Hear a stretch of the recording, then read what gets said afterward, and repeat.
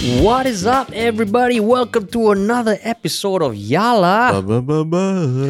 Yeah, this is one of our most hotly anticipated episodes ever, Terence. I know I'm very tired. I'm very tired. Why are you tired? I just wanted to be at home to enjoy my cup of Chinese tea and my Chinese privilege. And play ping pong. Yeah, and then suddenly practice some everyone wushu. activated us and like, hey, we have to talk about this. And I was like, why? I enjoying being the privileged majority. Yeah, exactly. And now you're gonna put me in a room and make me the minority and have to answer questions alongside finally, you. I love it when you become minorities, yeah. And you are minority because we have a very special guest today. Someone who's been on our podcast like a month ago. That was also one of our most popular episodes. And today we welcome back Mr. Sudhir Thomas Vadaketh. Yay! Welcome Thanks back, for having Sudhir. me back. Thanks for having me back. You know, I must say one thing you did, I really appreciate. Like, because you have come to our office before, I've sent you our office address. You didn't ask me, hey, what's your address? Like, I really appreciate that. Because when people come and then a few weeks later, like, hey, what's your address? I'm like, dude, you just scroll up, it's there in the message. I know. Why don't people use the search function on WhatsApp, man? Exactly, right? Seriously. Exactly. So thank you for Or that, save man. your address. Yeah, I know. So the genesis of this episode, I mean, we have been talking with Sudhir about working on stuff together, but this was expedited because of the events of late. The crisis. The crisis, which has involved issues between my people and the people of Terence. Singaporeans. Yeah. We're all Singaporeans, just FYI. Our people. Our people. Yeah. So like, I mean, if you aren't aware of the issues that have been happening of late, the racial tensions and all that, then you're living under a rock. But there's been so many things happen as recent as yesterday. And when we were talking with Sudhir, we were thinking, okay, now would be a great time to have a podcast dedicated to the topic of race. And a big shout out to everyone across our social platforms and Sudhir's social platforms who has graciously given us a ton of questions to go through. We will be talking about them as much as possible, more from the themes as opposed to the questions specifically. And we hope we cover everything. But if the questions keep coming, who knows? We might do another podcast. Yeah. But for now, what is the biggest thing that has happened in the past day, Terence? I mean, definitely the whole People's Association rebuttal to Sarah Bagharib and refusing to have a meeting with her anymore because of what they see as a wrongful characterization of the actions by Miss Sarah Bagharib and also having other people involved in the supposed meeting that was going to happen. Yeah. And I think Sarah Bagharib herself has also issued a reply. But yeah, that's the biggest thing that's happened. That's the biggest thing. Yeah. And I mean, amidst other things. So maybe, like, if we just ask Sudhir, what has been going on in your head the past week? Yeah. Okay, can we start, like, there's so many incidents. Can we start with that?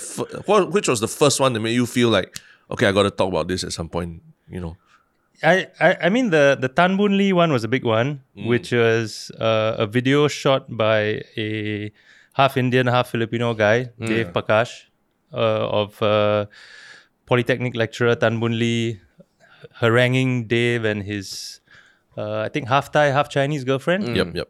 For dating each other and, saying silly things like, I think it's racist for Indians to date Chinese or something like that. So that really, I remember it was a Saturday evening and my WhatsApp suddenly got flooded with messages and everybody kept forwarding me that video of Dave. So that set one alarm off. And then things kept building. There were positive signs as well. There was a really funny infographic, I think, from the Today newspaper, which showed almost sort of a response to this idea that we shouldn't have interracial dating. Very subtle response. Yeah, right? they had this icon of a showing weddings and it was a data point for weddings, I think, or COVID restrictions around weddings. Correct, yeah. And as the infographic or icon, they used the Indian groom and a Chinese bride, right? Yeah. To be transparent, you are also in an interracial relationship. To be very transparent. Yes. I am in an interracial relationship. Correct. Oh, damn. So this hit a raw nerve, is it? Yeah, I am. And so I think it did hit a raw nerve in some way because my three serious girlfriends, including my wife, who we've been married for 13 years, they're all Chinese. So, I have in the past, I mean, nobody's called me a predator, right? Okay. Nobody's, and thank God for that. But, cause I'm not sure how I would have reacted when I was much younger. I think now I'm older, I'm a bit calmer, but when I was much younger, if somebody had called me, I probably would have gotten really pissed, Yeah. I don't think I would have been as cool as Dave Prakash, right? Trying to like slowly reason with this guy. Yeah. I might have used slightly more aggressive language, I think, on whoever it is. But certainly, so nobody's called me a predator, but certainly I think there have been brushes with the wider Chinese family and friends, right? I don't really want to mention any specific incidents because It's family, but yeah, there certainly have been times where you're like, you get a sense that they are looking at their daughter or their niece or their whatever or their and like, oh, you brought home an Indian guy, so anyway, I think it's something that a lot of interracial couples will go through. I mean, not just in Singapore, but all over the world, actually, in many parts of the world. Yeah. So that was one incident. I think that happened, like what you said, Saturday. Then during the week, barely a few days later, there was another viral video of Indian gentleman doing prayers at home and Chinese female neighbor whacking a gong. So that went viral. Then there was another video of to just explain. I mean, the whacking on a gong, and it looked like she was doing it to spite the Indian neighbor. Yes. That's what I was going to say. I didn't watch that video for a long time because I just had enough by that point. But when I finally did, that last glance, last glance she gives that guy, right? Oh my God, it's so bad, man. Yeah, it's almost like, don't do this again because I will be gonging you forever. Yeah. So that went viral. Then there was another video a few days ago of another lady shouting at an Indian man. I don't know if you guys saw that. She was going hysterical. I don't think that has been dissected as to what happened. But then there was the PA's, People's Association's reply to Sarah Bagharib about another incident from 3 weeks back where a picture of her and her husband were used as cutouts for a Hari Raya celebration. And yeah, it just feels like, I mean, to a certain extent, also, I'm like, oh, fuck, maybe they knew we were doing this podcast, or maybe they knew we were talking. They're like, you know what, guys? Let's give you some shit to talk about, right? So maybe, I know we've been going back and forth about how to dissect this. So maybe now, given that they're all about race, right? I know you have some sort of framework about how best to think about this whole issue, how maybe this has filtered through the articles you have written recently about the topic of race. So maybe you can run us through that. Yeah. So, race is obviously something I've given a lot of thought to over the years. I've written about it. And I kind of stupidly, in 2012, when I published my first book, Floating on a Malayan Breeze, I had a chapter there on race and religion, comparing, Malaysia and Singapore. And of course, I think it needs to be said, by any measure, the issues that they face in Malaysia are much, much worse. The sort of institutionalized racism that you find in Malaysia is much worse than anything that you have in Singapore. But still, we have to deal with our issues in Singapore. And I stupidly, in 2012, when I published this one chapter in this one book, I thought, finish lah, that's it. Enough done.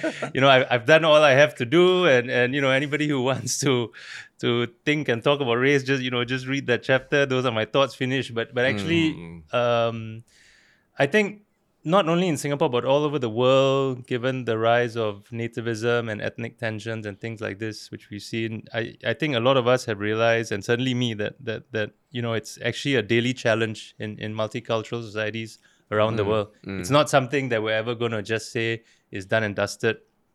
So I actually have these kind of I guess six ideas or six quote unquote philosophies, which I think are quite useful in terms of thinking about race in Singapore. So I'll just share them. Also, in case people who are not watching the video or what, right? Sudhir has his papers in front of him. Yeah, he's ready, He's ready. These are not just six that he just came up with on the Grab on the way here. Yeah, and if you're new to the podcast and for whatever reason, have not heard of Sudhir's writings and all, and think, who is this guy to tell me what? We'll put some notes in the description about his background. Like, he's been a writer for 14 years, and yeah, his input is very appreciated, lah. So maybe take it away, Sudhir. What are your what's your framework? Just one quick note. I would have preferred if you told your audience that I had this all wonderfully memorized in my head. Yeah, he's wearing a Instead suit of telling and tie. them that I'm relying on notes. He's not wearing a t-shirt that says "Best Cat Dad" on it right now. Yeah, for the video, we'll zoom in onto your face so they can't see the notes.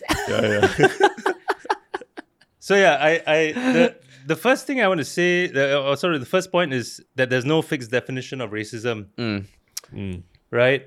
I think especially after the Sarah Bagharib incident, a lot of people are, is that racist? Is that not racist?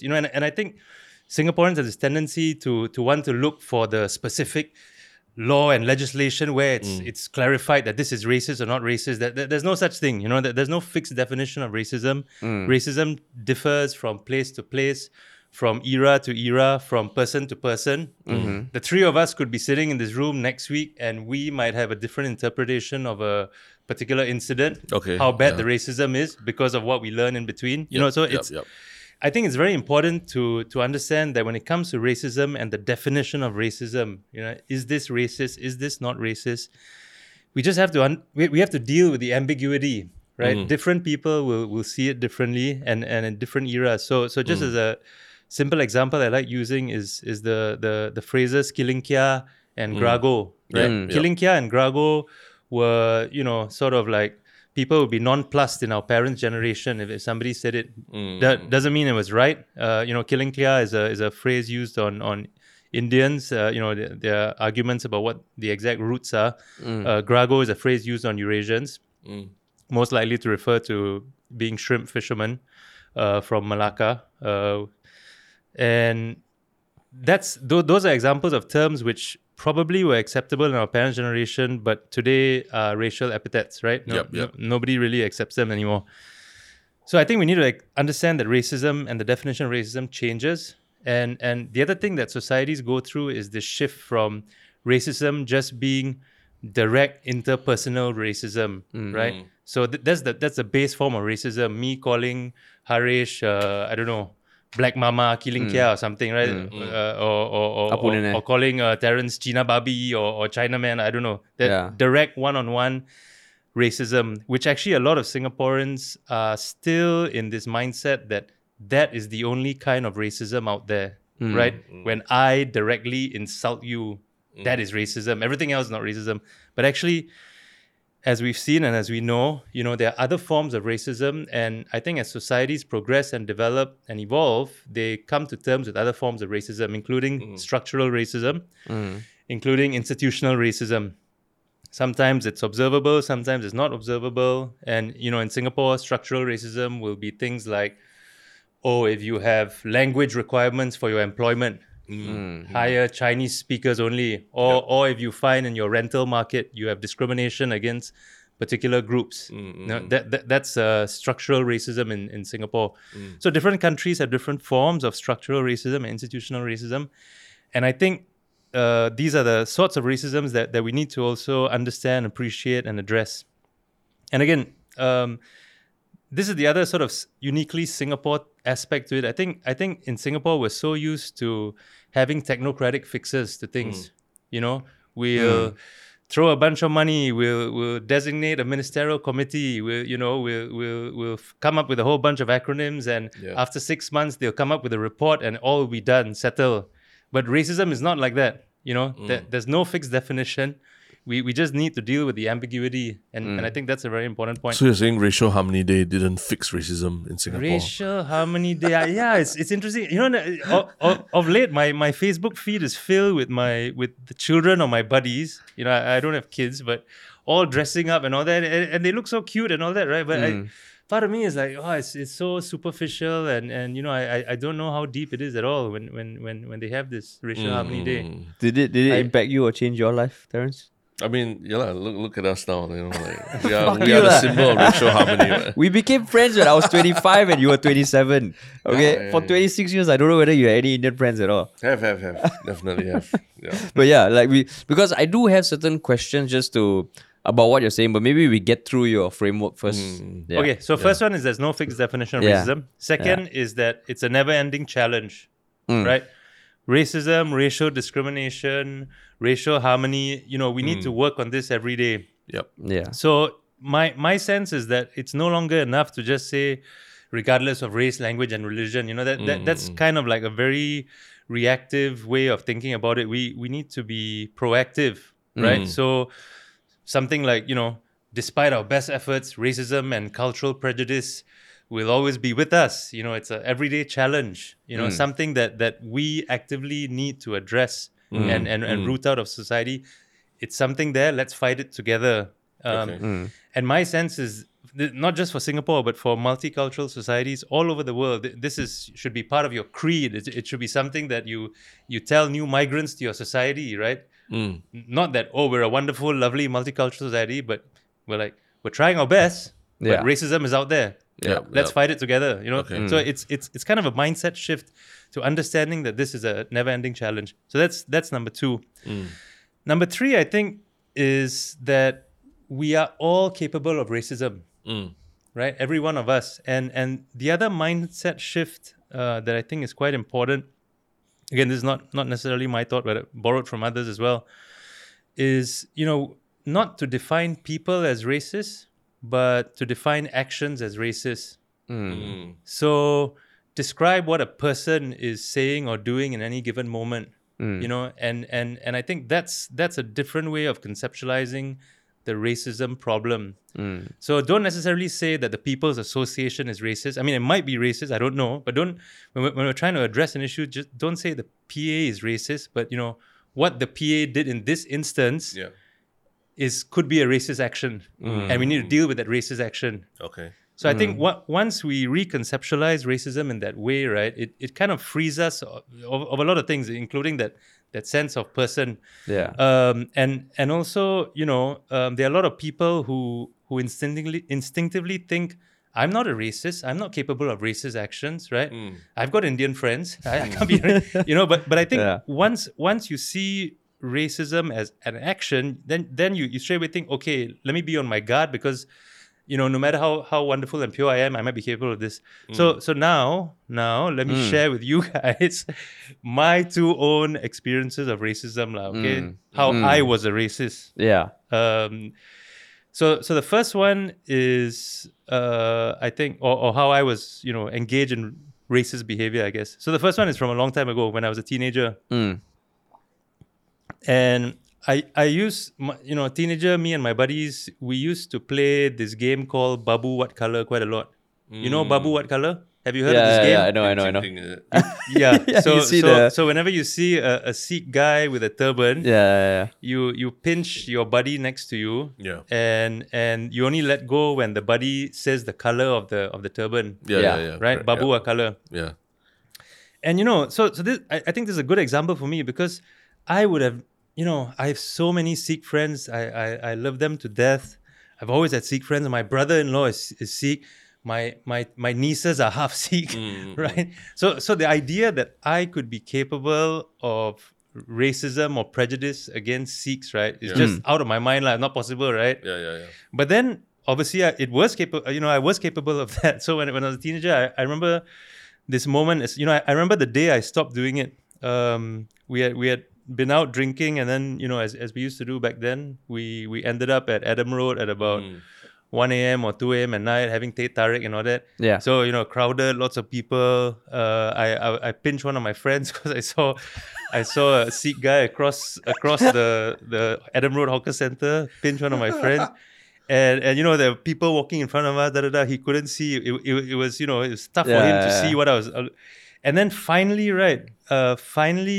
we both looked across the hall, and the Sikh guy, right, was staring directly at us. Oh. Right, or like I felt, I can picture him now. This thing happened 25 years ago. Yeah. I can picture his face right now in my mind, Yeah. staring like almost directly into my eyes from, and it was not anger, but it was a real sadness. Right, there was a real sadness in his eyes, and I remember that moment, so clearly, and I stopped playing the game after that. But I mean, that's an example of one of these things that perhaps was acceptable at some distant point in the past, perhaps something that people did, and something that I myself, despite the fact that I have so many Sikh friends, including my brother-in-law, I was capable of. Let me tell you something much more recent and very different, but also I think interesting.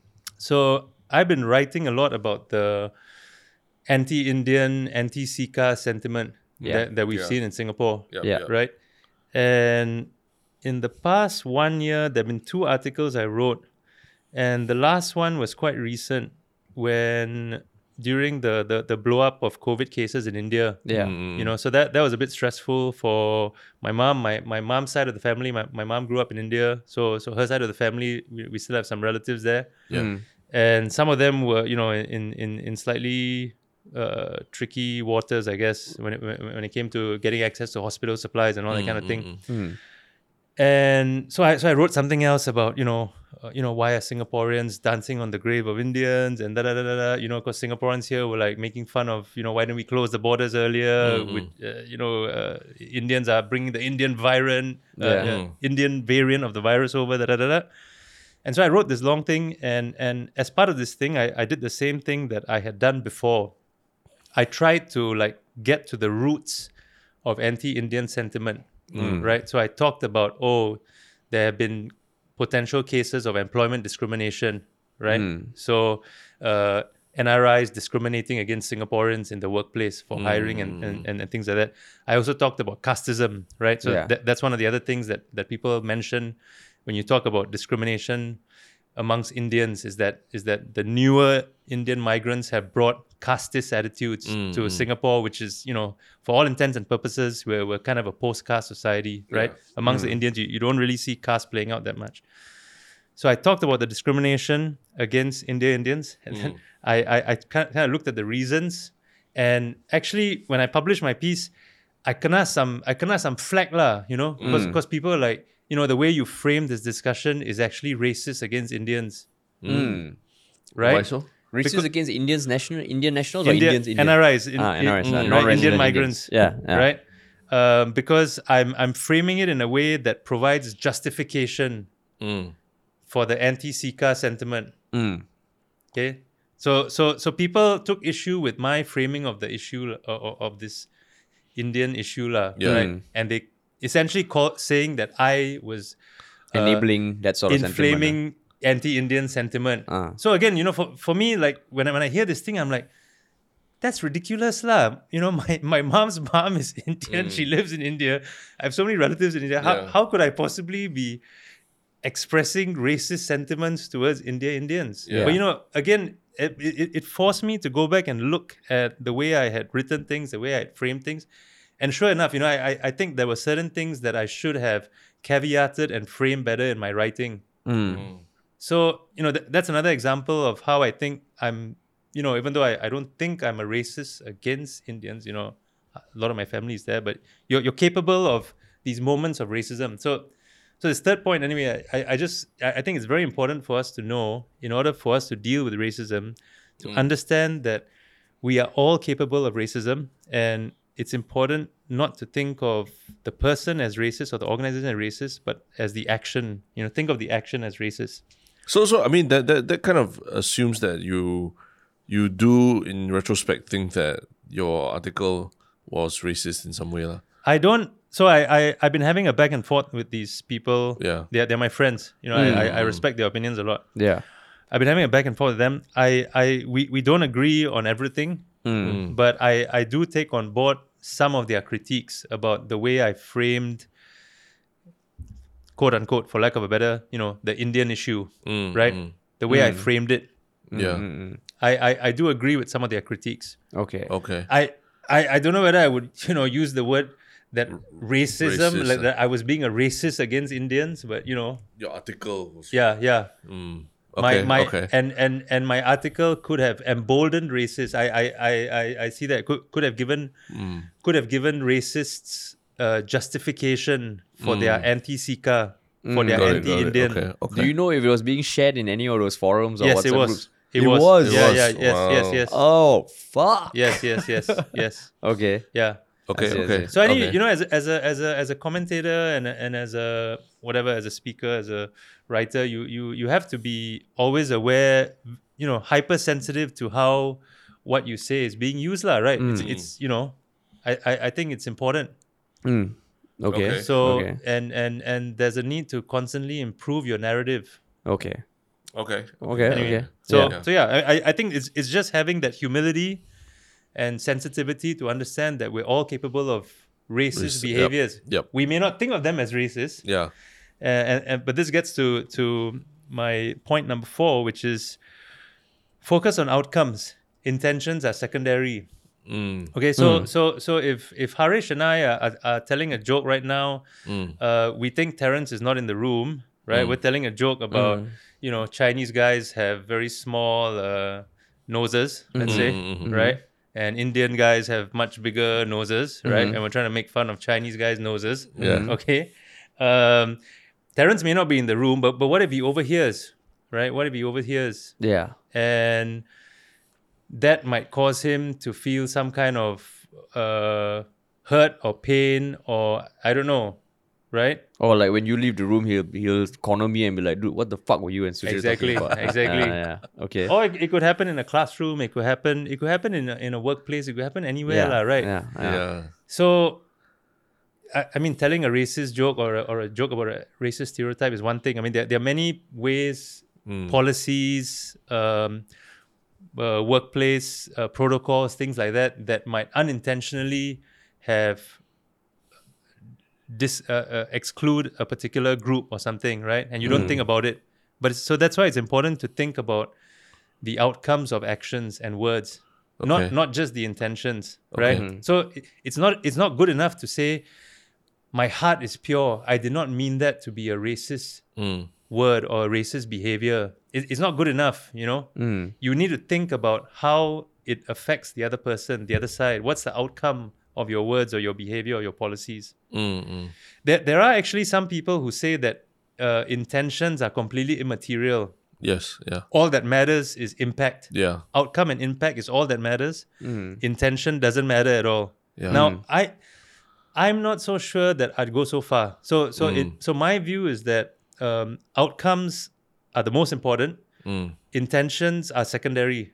Okay. So I do give some premium to intentions. Okay. You know, that there's a difference, I think, between somebody who intended to make me feel bad through a racist joke and somebody who it happened accidentally. He just had no idea. He or she had no idea. So anyway, yeah. No, but I just wanted to just ask, but does that sit sort of in contradiction to the first point about the definition of racism isn't for? I mean, it's still very nebulous, right? Yeah. For anyone to say outright, this is absolute racism. Like, okay, let's say it's not something as direct as like Chinese people small dick, that kind of joke, right? But it's something like Chinese people always come late for meeting, that kind of thing. But I'm already at the door or something like, you know, and I hear something like that. You know, I could take offense and then like be really upset about it or what lah. Yeah. And I say that's racist and all that. But you know, like someone else would say, no, you know, it's just based on whatever my evidence of my anecdotal evidence of that I've come across in life lah. You know. Yeah. Chinese people, maybe certain habits or what the Chinese people have or what lah. So it's not outright an insult, but if I take it as an insult, and then I say it's racism. But for your side, maybe it's not something so racist lah. Then doesn't that sit like in contradiction with like that the outcome, that the person who determines the outcome can just say, I think that's racist, and the person without the intention of saying something racist, I mean his basically he's secondary lah, right? His intentions are secondary. I feel that there would have to be a good faith discussion between both sides, similar to a good faith discussion between Sarah and the PA or others and the PA about whether it constitutes racism and why it constitutes racism. Okay. I think it's important to have that discussion. Just hearing each other out about why this person felt. Okay. So, I mean, at the end of the day, somebody can scream racism for everything, right? Yeah. If it's a one-on-one relationship, it might ruin that relationship for sure. Yeah. If it's an incident that is broadcast to the wider world, as the Sarah and PA thing is, then I think who's to ultimately define whether it was racism or not. I think at the end of the day, it's the court of public opinion. I don't think there's any other there's no governing body, right? That's true. And the court of public opinion will ultimately decide based on the actions and the good faith, bad faith actions of the parties involved. Which right now, it seems to me, because the PA has pulled out of the discussion, that it's not looking very good for them. But but you're right. It's tough to define, right? It's tough to define, but I think that's the ambiguity we have to live with. Okay. But I think it's important to focus on outcomes, because if you only focus on intentions, then it's easy get out of jail card lah. Yeah. I didn't mean to hurt you, right? Yeah, I didn't mean any racism. Yeah. The policy was designed this way, but I didn't mean it to be a racist policy. And I mean, I can talk about specific, sort of HDB quotas and things like that, which are designed a particular way, but end up having racist after effects, which we will come to. Definitely. Yeah. Definitely. So anyway, that's number 4. Focus on outcomes. Intentions are secondary, I think. Okay. Not that they're irrelevant, but they're secondary. Number 5, let's think about productive dialogue, right? And when I say productive dialogue, I think we need to think about how do we call out racism and how do we respond to cries of racism, right? So how to call out racism. So just to go back to my example of me playing Babu What Color with my friends. Yeah. Imagine if somebody came up to me, right, and like, you're a bloody fucking racist, da-da-da-da-da. What the hell are you doing? Yeah. That, especially me being a testosterone-filled teenager, probably wouldn't have been, I think at that point in time, the best way to call out my racism. Yeah. Right? Yeah. But if that person had been, what you're doing right now, so focusing on the action as opposed to me, the individual, what you're doing right now, is actually quite offensive, could be seen as racist. That's a better way probably to approach me. And I don't think this is unique to racism. It's true of any interaction in the world, right? You have some empathy, think about the other person and how you want to address and approach the other person when you're calling them out for anything, right? Yep, correct. There has to be a certain level of decency and respect with anything. And I think, so that's just something that I think, again, all of us should think about, whether we're in the real world. And that's why I think Dave Prakash did a fantastic job when he was talking to Tan Boon Lee, right? I think he conducted himself really well. Or whether we're in the world of the internet. So obviously social media and the internet, people respond in very different ways, and I think there's just something for us to think about. How do we move the conversation further? So how do you call out racism? But also, the other side is true. How do you respond to cries of racism? Somebody screams racist. What's your response to that? If you don't think it's racist, how are you going to engage that person? And fortunately or unfortunately, in the last day or two, we've had another great example from Amrin Amin, who's a PAP politician, no longer in parliament now because he lost the last election, but he's a politician. And this was, again, in relation to the People's Association and Sarah Bagharib case, where somebody on social media said, you may not think it's racist, but a lot of us in the community think it's racist, something like that. And Amrin responded saying, don't be a snowflake. So how do you respond to cries of racism? I think that's also, we need to be a bit sensitive and aware of the first couple of points that I mentioned, that there's no fixed definition of racism. You may not think it's racist, but I might. And we need to slowly come to some level of understanding. So I think in Singapore today, this is particularly important. How do we have productive dialogue, both on the side of the people who are doing the calling out of racism, but also on the side of the others, right, who may not see racism, but they want to move the conversation forward. Sure. Okay. Sorry. Yeah. Taking a long time. My last This sixth is and final this is point. like attending a lecture, then after that, all the hands going to go up. All the hands going to go up. Yeah, TED Talk. Yeah. Okay. Sixth and final point, I think very important for Singapore is that we must discuss our history. We must discuss Lee Kuan Yew and the impact of Lee Kuan Yew's racist words and policies. Right? I very intentionally say racist words and policies because Lee Kuan Yew is a complicated man. You know, that he did a lot right for this country, and I don't think we should ever discount that. When you compare our ethnic policies to our neighbor Malaysia, you know, we're much more egalitarian and multicultural than the very racist affirmative action program that Malaysia put in place, giving privileges to Malays over Malay Muslims over the others. So, but we still should discuss, you know, the different aspects of Lee Kuan Yew's racist words and policies. You know, he's a complicated man. He tried to build a race-neutral meritocracy, but unfortunately, it's become very vulnerable, I think, to Chinese majoritarianism. You know, so privileges for the Chinese for a whole bunch of different reasons. And just finish off, there are two reasons.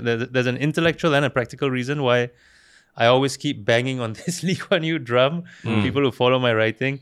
The intellectual reason is I don't think we can address issues in Singapore today unless we address what he did, unless we address his legacy. And the very practical reason is actually there are a lot of people in Singapore, the scholars, academics, civil servants, politicians, they are so scared to talk about Lee Kuan Yew, right? For a whole bunch of reasons. They're compromised. You know, they somehow talking about Lee Kuan Yew will affect their career. I don't know what it is, but you know, he passed away 6 years ago, but still we're not able to have an honest conversation about him. And I think it's absolutely vital that we do in order to move the conversation on race forward. Okay. All right. Done. Cool. Habis. I'm done. Cool. All Toilet yours. break, toilet All break. yours. Toilet break. No, Okay. So we definitely have questions. Like Terence, you have. No, I mean, actually, I thought it might be easier to talk about like even the Sarah Bagharib issue. So maybe one thing that directly arose from that. I know you say the definition of racism is very nebulous and ever evolving, right? Yep. But the one thing that did come up in the Sarah Bagharib versus the People's Association issue is, okay, so PA's stance when they did their latest apology was that this was not racist. It was more ignorance. It was cultural insensitivity. And that was something like what Amin also mentioned. And to me, when I was reading it, I was like, okay, I do see some semblance of sense there, but I don't know how to unpack it because you're saying like the definition of like if someone's hurt and someone feels that was a racist act, does it automatically mean it's racism? Like if we distill it down to the word racism, right? To my layman brain, okay, there must be a certain element of prejudice, discrimination. It's almost like you're choosing one race over the other or stereotyping a race, right? So how if that is the definition in my mind, how do you weigh cultural insensitivity or ignorance with racism? How do you connect those dots? So, I mean, some people say the only real definition of racism is the belief in the inherent superiority of one race over the other. Right? Okay. That's your pure core definition. Well, that's like hardcore Nazi. Yeah, that's hard. Yeah. Nazi kind of. Yeah. So some people say, but so you that's one end of the spectrum. And how does that express itself in society? Now it's very rare that expresses itself in society in terms of hardcore words and actions. Yeah. Right? I, Indian, I believe I'm superior to you as a Malay or superior to you as a Chinese. Yeah, right? yeah. Very, very rarely in today's world expresses itself like that. It expresses itself in different ways, some more obvious, some more subtle. So you just have to think about it, or at least that's how I think about it on a spectrum. when I first heard about the Sarah Bagharib PA case, okay, the word racism did not pop into my mind. It wasn't an instinctive, this is racist. Yeah. No, it Yeah. didn't, okay? Yeah. It seemed problematic to me for many reasons. But then as I, and this is why conversations are important. I talked about it with friends. I read what different people had to say on social media. I thought about the sort of stereotypical scene with the palm tree and the thatch roof, and then the fact that for me it's also very important, the fact that there's a very clear political advertising element to it. Right? Okay. The big Yeah. face of the MP. Yeah. So you're essentially caricaturing Malay Muslim life Yeah. in order to sell a political message. Yeah. That's what it is. Yeah. Yeah. His face kind of dominates at the back of that thing. Yeah. Right? It's not a pure celebration of Eid Malay al-Fitr culture or or Eid something, or anything. It's not at all. Right? There's a very specific political purpose. And in the process of doing that, you have essentially flattened Malay Muslim culture or Muslim in general culture, depending on how you look at it, into this kind of stereotypical scene, right? And you have flattened it by taking a wedding photograph, and using it in a traditional Hari Raya scene. setting. Yeah. So when you look at all those issues, then you ask yourself, why would something like this have happened? Would it have, I know some people have said, would they have taken a wedding photograph of a Christian couple and used it in a Christmas celebration? That's one way to think about it. Yeah. So how do we draw a line, was your question? I think it's never easy to draw a line, but it's important for us to think through these things. Why would something like this happen? And does it reflect a deeper issue in society? Which, given all the evidence and given everything we've seen, I think it might. It might. Now, another debate that's happened recently is, is it culturally insensitive Is it racially insensitive? Is it racism? So there's a lot of fudging going on now about the exact word to use. And I think one discussion, I don't have the answer. One discussion is actually, are they all just different forms of racism Racial insensitivity expressed over and over and over again. Does that actually just reflect some form of racism? I don't have the answer. I think it's an important question to think about. Yeah. Otherwise, you can just say everything is, I'm just being a bit insensitive Yeah. But I mean, for me, like the sniff test was about, like, if you were celebrating, say, Chinese New Year, and then because I took wedding photos in a traditional Chinese costume and everything, right? Then if someone takes my photo and then makes it into a standing signboard kind of thing where people can stick their head in. To me, obviously, there's something wrong there because your image is being violated in a certain way. Obviously, there's copyright issues. They didn't get paid or anything or compensated. But yeah, the race aspect of me is still a bit fuzzy for me, to be honest. To be perfectly honest, I see it as this culturally ignorant, and insensitive, but the lumping together race, because I don't even know the person who signed off on the whole thing. We talk about the PA as an organization, but at the end of the day, someone signs off on it. And what if it turns out that the person who signed off on it was, ethnically Malay, Muslim or something like that? Then does that change how people think about the whole thing also? It's just I'm culturally ignorant about a lot of Chinese stuff. My parents were furious during my wedding because I got so many things wrong that offended people, that said, they were like, only if your father died, then you do this kind of thing. You got shark's fin or not? You got shark's fin? No, don't have. So I've been culturally insensitive even to my own race also, you see. So, but to say that I was being racist against my own race was a stretch also. So I guess that is also an interesting thing, right? Can you be racist to your own race? Because internalized racism, is it? I think that's different. I think internalized racism is different because, there's so many facets to this, but just to build on the thing about, so I am obviously a minority, and to me, the two words that describe this whole PA's You're response. a minority within a minority. I'm a Sindhi within.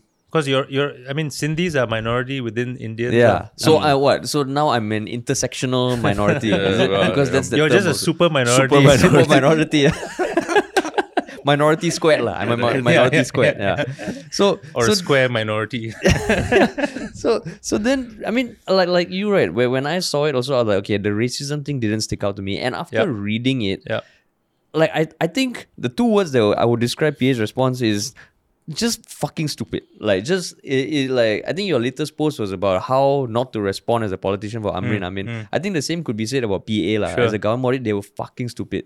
So one thing Can you qualify fucking stupid first? Because every time you use very extreme language, I want to help you out here by asking you to qualify. don't try and be a Chinese savior, okay? No. You just say you are okay. How do you define fucking stupid? No, I think because if this kind of conversation is difficult, and if someone resorts to using very angry, I very will give extreme context. language, I will give context. It kind of shuts other enough, people out. fair Yeah. enough. So I want you to Fair define enough. why you say so fucking why stupid. I say it's stupid is because in their latest response, they were making their few points were somewhat coherent, and it was making me think about whether or not it was really an issue that was racist or just culturally insensitive. And I thought, okay, it was at least structured in a way that was some grammar errors. I don't know how that made it through also, but it felt like, okay, they were sharing their opinion, and I thought it was constructive. But then that one point, I think it was point number 6, where they made the decision to not meet Sarah Bagharib.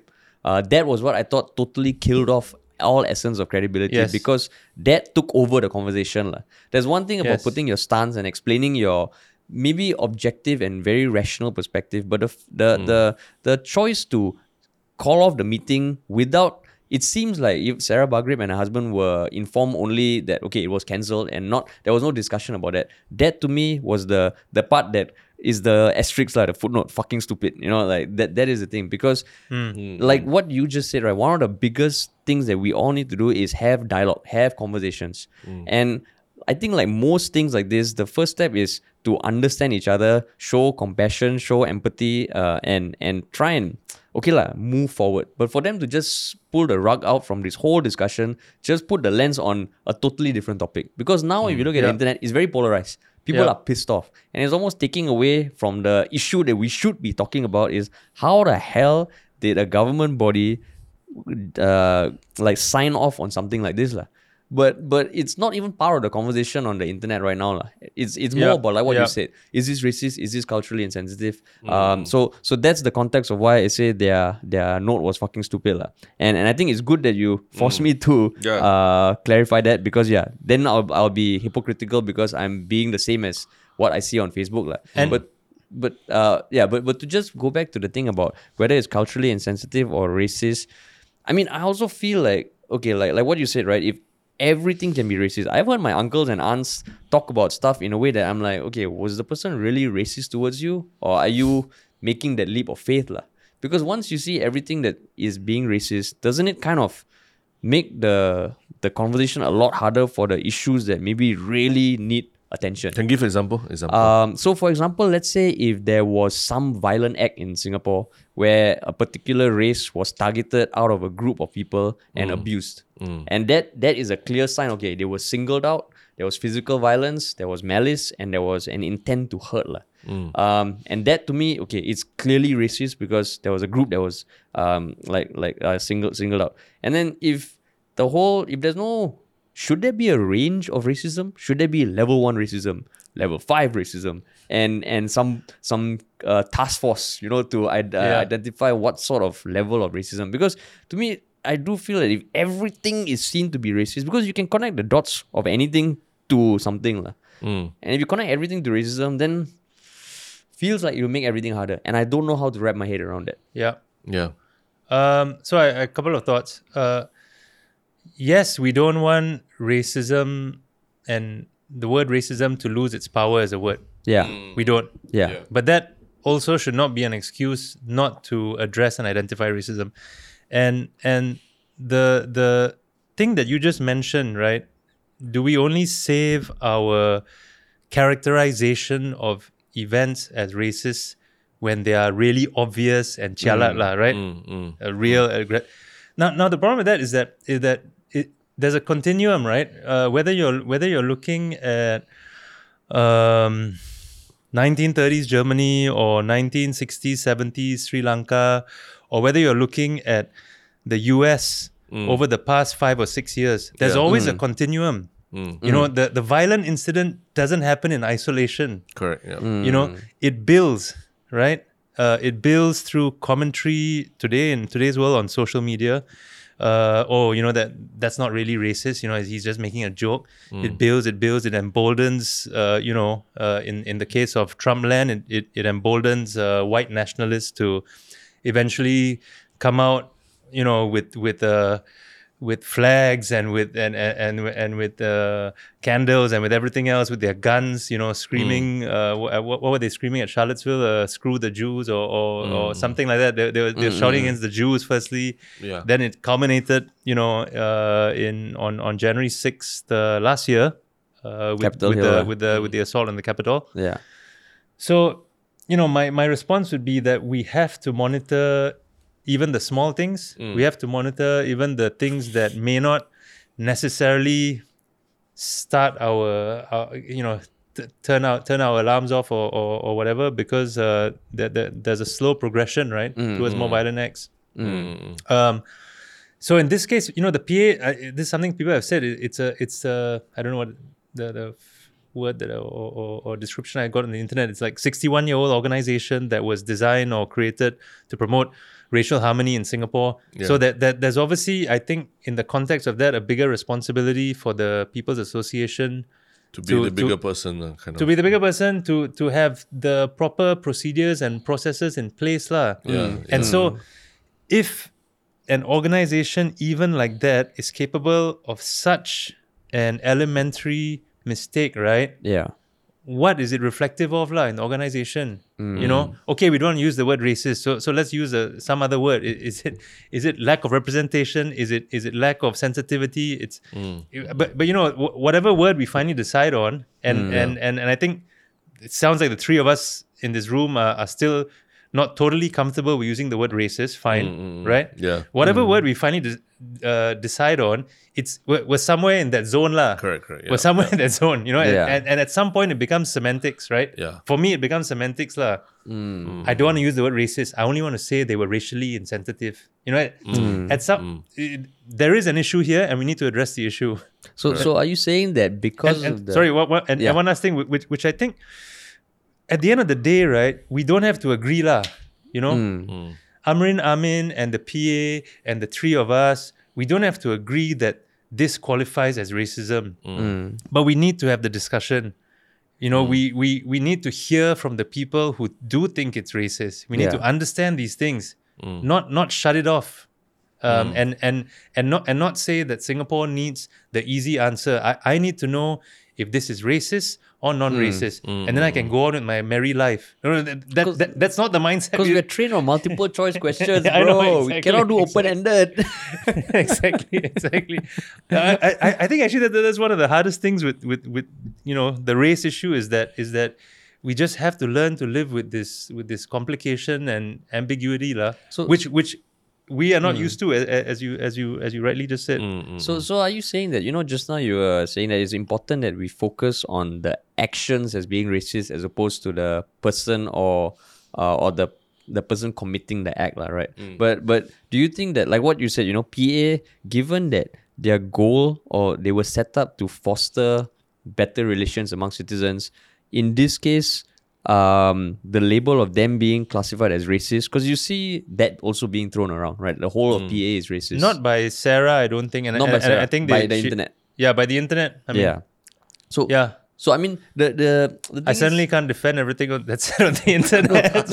But that's a very real thing, right? Because ultimately, as much as there might be all this comment on the internet, which it's ridiculous and you don't agree with, it's still, to me, the sign that the sentiment is there.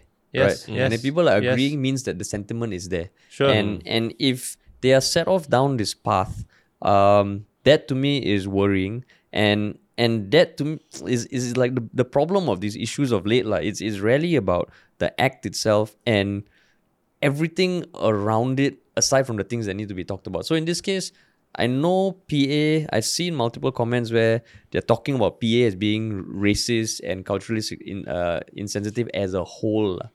So that not to say that there's a solution or something, but how do you ever think there would be a time where people can dissociate actions from the people who commit them? It's quite difficult.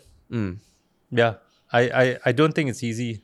So that I know it was one of my little mantras or philosophies, but I don't think it's easy. tougher. But we should I still don't think strive it's easy. towards We, it. we lah. should. We should. I don't think it's easy because, I think it's very natural to look at an action and say, oh, if that action was racist, it must have been committed by a person or organization that is racist. Yeah.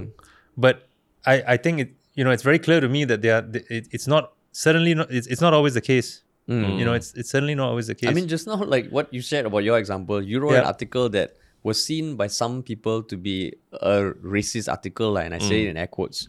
But if they ascribed or identified you as being racist, that's not being fair to you, right? I think that wouldn't be fair. Yeah. Yeah. But the fact is, if it was being shared in those groups that shared that anti-Indian sentiment, they might see you. They might have posters of you in their room. They might exactly. They might. Yeah. I've finally given them the ballast they need to hunt down Indians. Yeah, they might. Yeah. It's just a question. Just a question. Because I think one of the points that the PA raised as well is that they don't think that the conversation should be like opened up for Sarah to invite suggestions from other people about how to do their job better and all that lah. What do you think of that? Do you think that that's I will valid echo. or- I will echo Harish's "that's fucking stupid" from just now, because this is again, I think, a very traditional technocratic way of like trying to limit the conversation. What's wrong with Sarah wanting to hear opinions from others about how this might have affected them, or how they might interpret this incident? What's wrong? Yeah. That's the whole point of having an open dialogue. Yeah. Because no individual, not any one of us has all the answers. I think that's the whole thing about having some humility about our understanding about racism. Yeah. Which the PA's response makes it think to me that it doesn't have that humility, that it actually just wants to unilaterally decide. Yeah. So the thing that stuck out to me was that a lot of people say this is PR disaster, all that. To me, it's actually like a service recovery disaster lah. Anyone who has worked in retail or F&B will say, a lot of times when you're in a restaurant, something fucks up or the food's not good and all that, right? And then the customer complains or he wants a refund and everything. And a lot of times there's only that much you can do to make him feel better lah, right? But half the time actually it's just about letting the person just rant and get it out of the system. And then after that, I understand your pain, but we also have these issues, and so here's what we try and do to service recovery lah. And at the end of the day, after the person rants and all that, they'll generally be okay on lah, But if you imagine if at a restaurant you complain of food, then the chef's like, no, I'm not talking to you anymore. And then you're like, what the fuck? Because I saw you talk to your husband and get his thoughts on what he thought about the pasta. I don't care about what he ate. I only care about your plate. Your husband's a flaming liberal and he corrupted your thoughts. Exactly. Yeah, exactly. So it's like if something's screwed up, just listen to the thing, let them rant for 2 hours, 3 hours. After that, write a bad review, whatever. Then after that, you find a compromise or middle ground lah. So to me, it's almost like customer service 101. I mean, I was actually surprised that they posted this, because I know this is one of the things that Sarah Bagharib called for in her post when the incident did happen, saying she wants to kind of know the steps to take and all that. And when I watched the 1 hour interview she had with the what's the guy's name? Walid on IG Live, that was the first time I think she disclosed publicly that she was going to be meeting them on 10th June. So when they posted this, to me, it's like, why did they have to post this? Because they didn't really commit to sharing an apology online. And it just made me wonder, like, okay, so for you, you've been writing about the socio-political scene in Singapore for a few years now. When you see this sort of behavior or response from a government organization, how Like, what could have led to this? Is it? We've always heard this rhetoric that the government is disconnected from what's happening on the ground and all. Are they disconnected to know that even in a week where racial tensions were already like oozing, like overflowing, to post something like this, it just boggles my mind how this could have happened. Yeah, I think there are a few things that might be going on. I don't know for sure, but there are a few things that might be going on. One is... So this is speculation. Speculation. Pure speculation. Okay, speculation. Based on, just my experience with reading of the Singapore landscape, that I think there could be people who think this is the best way to calm things down, right? And if we allow Sarah this platform where she might, who knows what she's going to say, who knows what views she's going to bring in, that might actually inflame the situation worse. So I think there could be people with good intentions thinking that we need to kill this discussion now. We've given her the apology. Let's not go down this road of racial interrogation. Okay, so I think there could be good intentions there in trying to do that. There also could be, and again speculation, there also could be, and you see this sentiment coming from the Lianhe Caopao article. I'm sure I'm pronouncing that wrongly. Lianhe Caopao. That was culturally insensitive. That was so culturally insensitive. Flip table. As the husband of a Chinese lady, I'm very embarrassed that I can't pronounce Lianhe Caopao. Okay, you saw what they wrote as well about the critical race theory and all that. Yeah, right? so essentially they whacked. Actually, I have the exact thing because I think it's important to get this right. To reference, we did talk about this in our previous podcast. The last podcast, about the letter between the scholars that you did. Okay, then I won't bother going over it. Okay. But I mean, just so I think there's a similar sentiment. My reading of it is that there could be a similar sentiment in the PA's response that we don't want to allow these crazy flaming liberals and Western ideologies to infect our society. There could be a bit of that. I don't know. I'm speculating. That'll be my response to why something like this might happen. Why they might take that position. Could it be because there's Sarah Bagharib, she runs a platform that is I think it's about female empowerment. As well. So I mean, I had a look through it. It does have a lot of more liberal, ideas about whatever it is, harassment in workplace and all these things as well.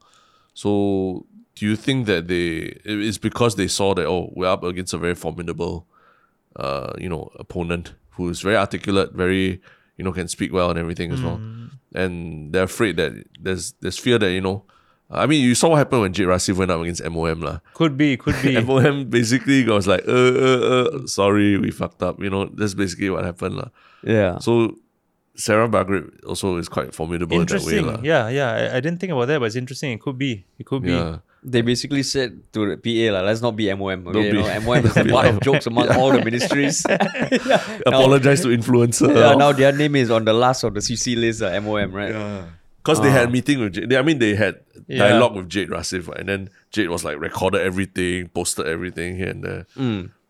So then so this cycle of like a minority vocalizing some sort of incident or some sort of sentiment, and then the authorities kind of shutting them down, and the whole of the internet getting divided has been happening over and over and over again. Yes. I think the first time... It's become like a joke actually, yeah. Yeah, the first time it dawned upon me that, oh shit, Singapore is that divided. Even the internet is divided was during the Sarah Bagharib incident, I think in 2016, I believe. And it kind of boggled my mind because I always thought, okay, the older generation, they're not on the internet. Anyone on the internet is, young, progressive, wants a united Singapore. But during that week when Singapore really was divided into two, I was like, oh fuck. But then you see that same thing happening again with the Pretty Please incident, with the Raisha Khan incident, with every incident tied to race. So I mean, I know you laid out the framework of, okay, we need to call for active dialogue, we need to do this. But like how do you feel a sense of fatigue or not? Given that you write about this stuff, Do you Yes. feel yourself starting to get more apathetic about this? Do you feel yourself kind of thinking, oh fuck, let's just move on with this shit? Because I'm feeling it. Move on with this shit, meaning what? Just okay, this will happen. Like just it's another incident. We can do all we can. The government or the authorities or the establishment will make this mistake again. Is no point. Let's just focus on our life and all that.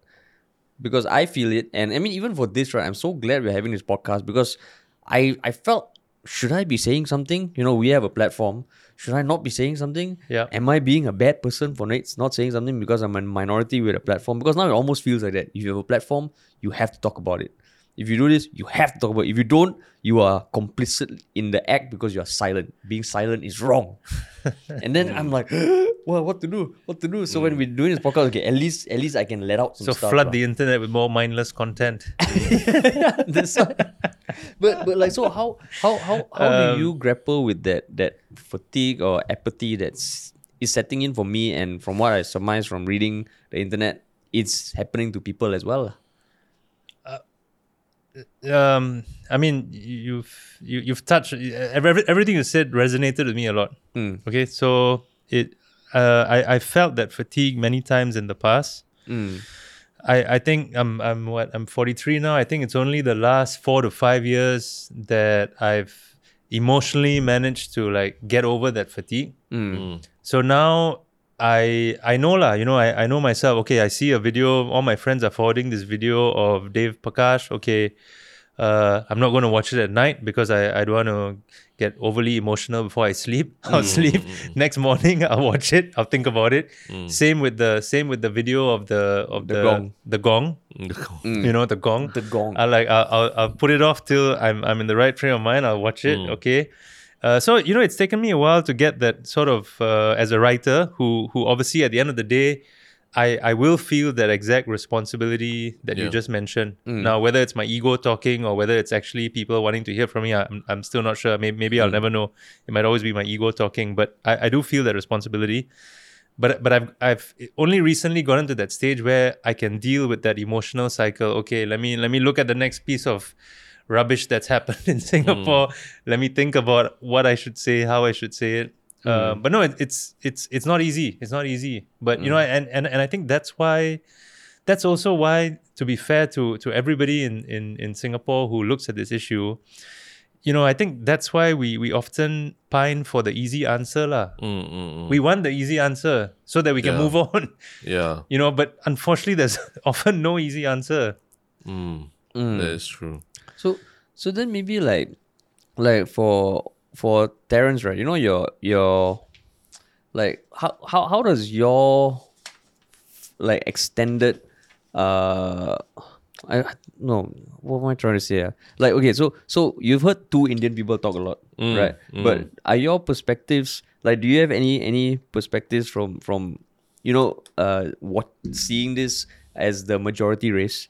Not ascribing any sort of sentiment or racism or anything, but just from a majority race, maybe, I don't know, your extended family, your friends. Yeah. Anything different or anything? No, I think it's very important to look at how you react to each of these in isolation. I think we talked about that. That woman who's filming people and talking on the train and everything. Yeah. Yeah. My first instinct was, oh, she's probably crazy lah. And I mean, she probably is, but I think definitely one thing I left out there was that probably there's one group, or there's a very specific group that was much more hurt by her videos than the majority group, obviously.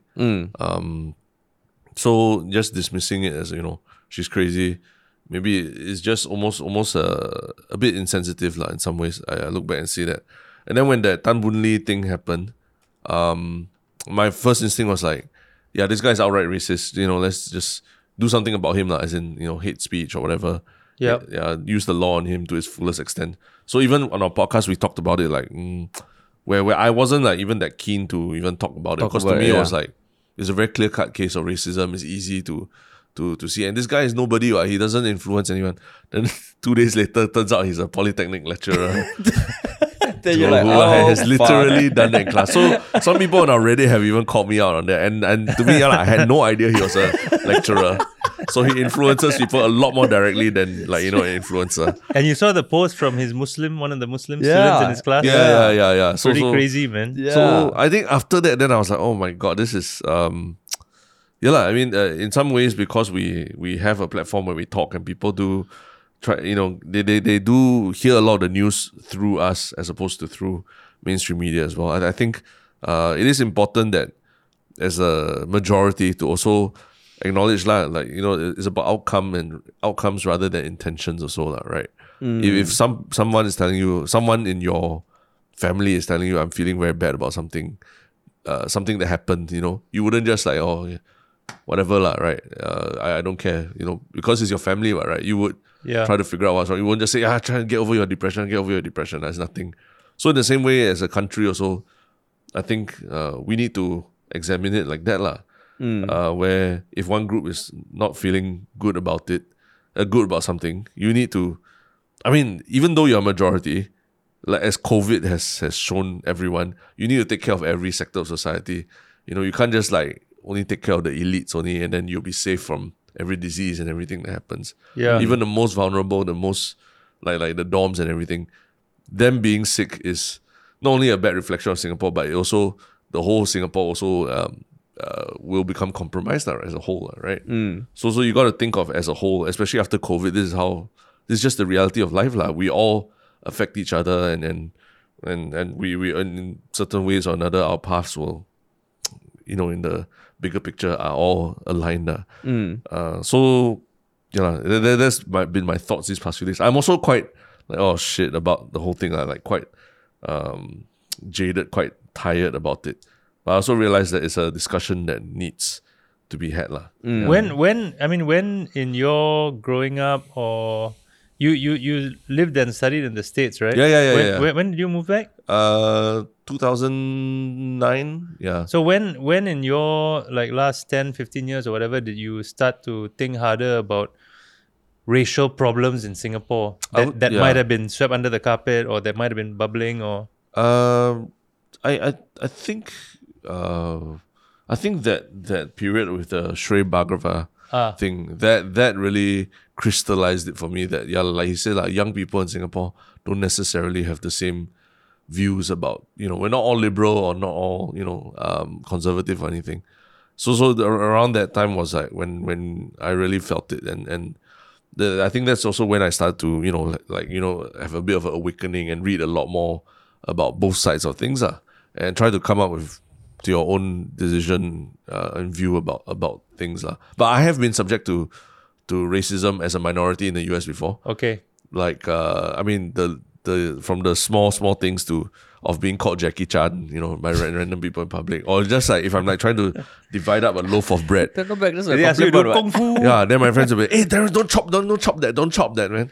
And that kind of shit, to literally being, to being punched while walking in a predominantly low income black neighborhood in West Philadelphia. Really? Yeah, but I also look back and I say, was that really an act of racism, or was it because I was a rich kid from the university next door and everything? You see? Yeah. So that's why I always I don't want to jump at everything and say it's racist, because it's very easy for me to run to that day to run to the to university and say I was subject to a racist attack and things like that. But you need to examine the context of what I was doing and where I was and who I was and what I represented, to a group of low-income kids living in West Philadelphia. Yeah. So did that shape your perspective about being a minority? Of course it did. It did. But the shocking thing was when I came back to Singapore and I on certain points I did write about these incidents on Facebook. Suddenly people, I get this messages shot like, finally, a Chinese majority person understands what it's like to be a minority. No, I think there was even one more, a little more incisive, right? Because I think you were commenting about something, and I remember this because you told me about it. I went to check, and someone said you have no right. Yeah. But just because you had that one experience as a minority doesn't give you a right to come back and talk about minority issues. Yeah. Right. Something like that. Yeah. So I mean, which kind of brings me to a next question is So okay, you are a content creator. You put out a lot of content. You deal with a lot of incoming feedback, lah. Yeah. Some constructive, some not so constructive. Do you feel that sometimes I people... don't like the phrase content creator. I mean, not as much as I hate the phrase anti-establishment, but carry on. So if I call you welcome anti-establishment content creator, you'll be like, yo, fuck this shit. Man. Christmas, you sent Christmas card, you said him anti-establishment Bro, content okay, creator. let's be objective, lah. Okay, Okay, you are a content creator, fine, lah. fine. Okay. It's the phrase people use You're today, an- but fine. You're an influencer, dude. influencer. You're an influencer. Oh my god! You're an influencer. Just call me a bearded Indian. One of your recent articles got like 100,000 views, right? How is that not influencer, bro? Yeah. No, so looking at all that feedback, do you feel like, okay, you know, people are, okay, the term too woke. And I'm not saying this because I agree that, oh, you know, people are too woke. I will say that sometimes I feel that, yo, it's almost like you can't win. You know, anything you say, even if it is just trying to ask a question, you can't do it on certain platforms. And I say this just looking at the conversations we have had with our fans and listeners over the years, which has been over YouTube, over Facebook, over IG, and right now over Reddit. Yeah. And some things that our listeners say on Reddit, which I really appreciate, which might be calling me out on stupid stuff I've said. If they were to say it on Facebook, right, they will get chastised. They will get flamed. Just because it feels like there's this army of people ready to latch onto things and just put labels or take it to extremes and almost be either too far right or too far left. Do you feel that over the years, like the comments you've been getting, more and more extreme, more and more like nitpicky, or more and more like, what are you guys talking about? I think, I mean, in short, yes. In short, yes.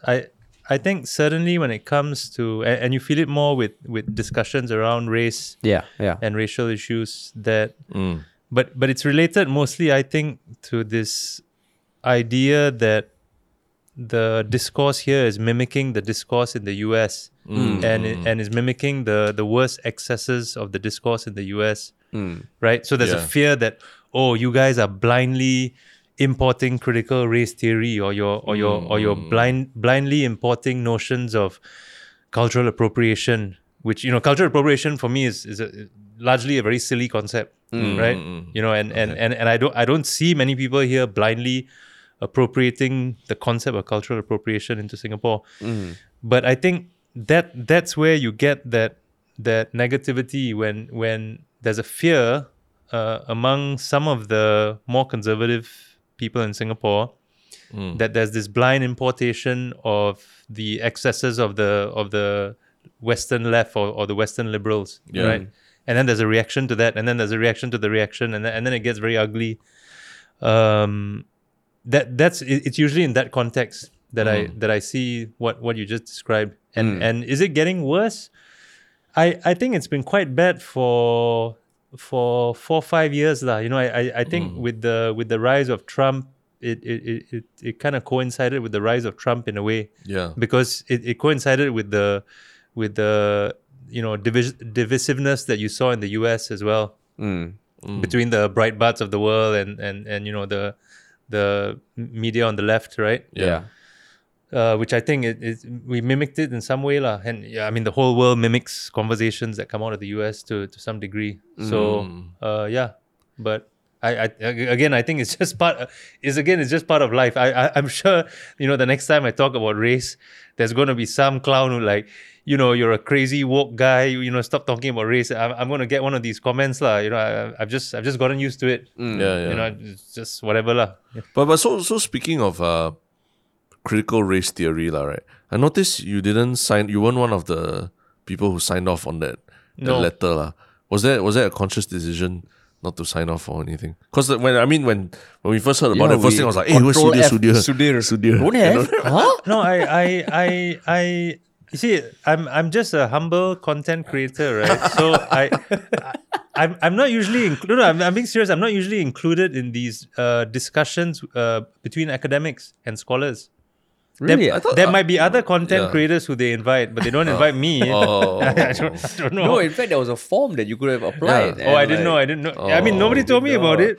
Nobody. I was just, so no. Because I mean, there were like master's students lah. They, you know, they were still students. They weren't really like professors or anything. Yeah, also yeah, signed yeah. off on it lah. Yeah. So I did assume that Studio must be in there. I do feel a bit sad sometimes, but you can't be included in everything lah.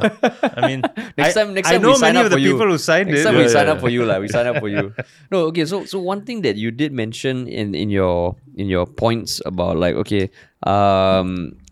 like how to the racism is never ending challenge. You brought up the thing about racial harmony. Quite a few of the questions we got were around the thing of like okay, there are things like CMIO, right? There's things like SEP schools. There's things that feel like okay, it's affirmative action, but could this be almost harming or making it more difficult to see everyone as Singaporeans? If right from the start, right, you have these different segmentations, is it time we do away with it? Is it more productive or destructive?